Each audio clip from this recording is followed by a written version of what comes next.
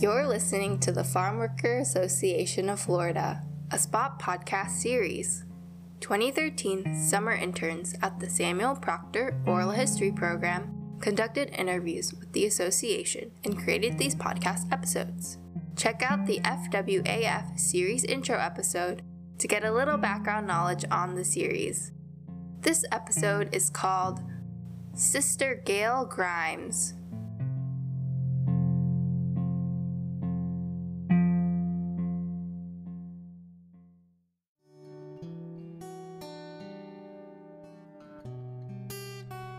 Hello, my name is Sally Ince, and I am going to talk about Sister Gail Grimes and her fight against poverty and racial segregation in the Apopka, Florida community.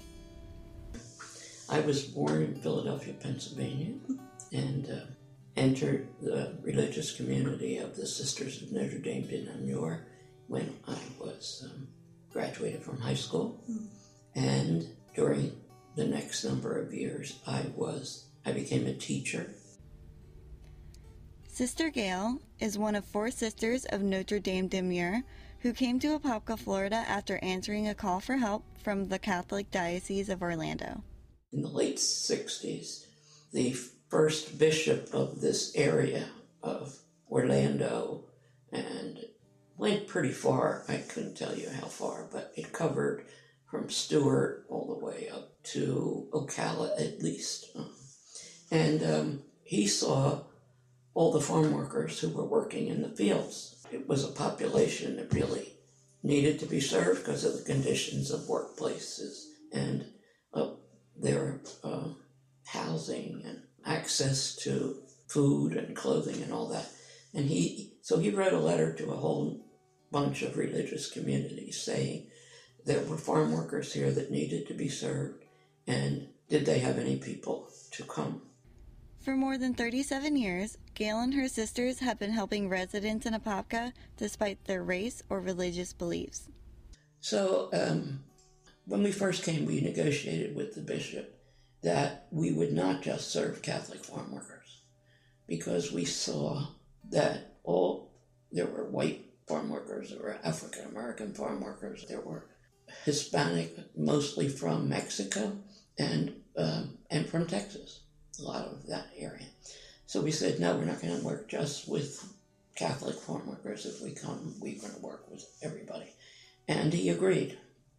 We are one of the few places that wasn't set up like a Catholic mission because of this negotiation. So we went back, all of our whole community, which was over 3,000 or 4,000 women, and re-looked at what we were doing and were we still doing what we were started to do.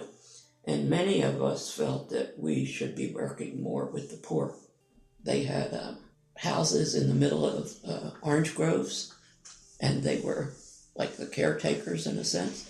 And a lot of the housing was pretty bad. There were labor camps around that were pretty bad. People would say to us, if you didn't have something when you went in, you had it when you came out, because they were just, bad conditions everywhere. Although segregation ended in 1954 as a result of the Brown versus Board of Education case, the Sisters of Notre Dame de Namur battled with segregation in Apopka and the surrounding towns throughout the 70s and well into the 80s.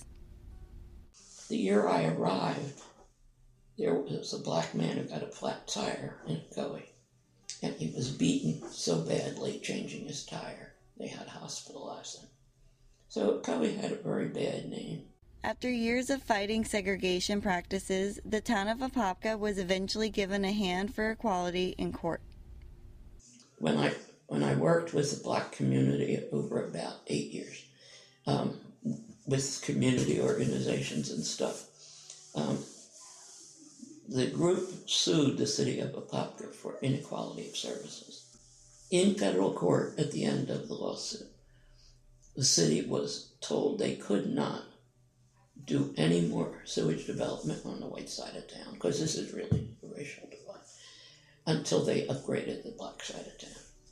And in fact, at the very last hearing by the Atlanta judges, the lawyer said, we shouldn't have to name streets when they're not the major streets in our town. And we shouldn't have to give services to those streets because they don't have names. And the judge was from Birmingham, and he said, "Sir, I too am from a town where we didn't think enough of our black residents to even name their streets, to give them lights or anything else. Now, I'd say you're digging a hole, and you're at a point where I can't almost see you. And if you go down any further in what you're saying, you will be not even visible in this courtroom. So find another tact."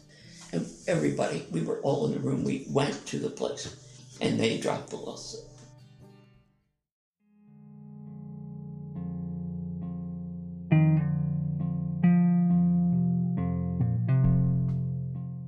Thank you for listening to this episode of Farm Worker Association of Florida, a SPOT podcast series.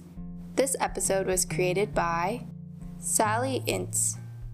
The intro and outro was done by me, Grace Chun. Special thanks to Dr. Erin Conlon for leading this internship class.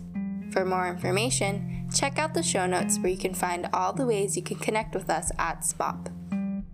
For more information about Farm Worker Association of Florida, visit floridafarmworkers.org. Music in this episode was by Blue Dot Sessions. Thanks again for listening. As our director, Dr. Paul Ortiz, says best, SPOP, one community, many voices.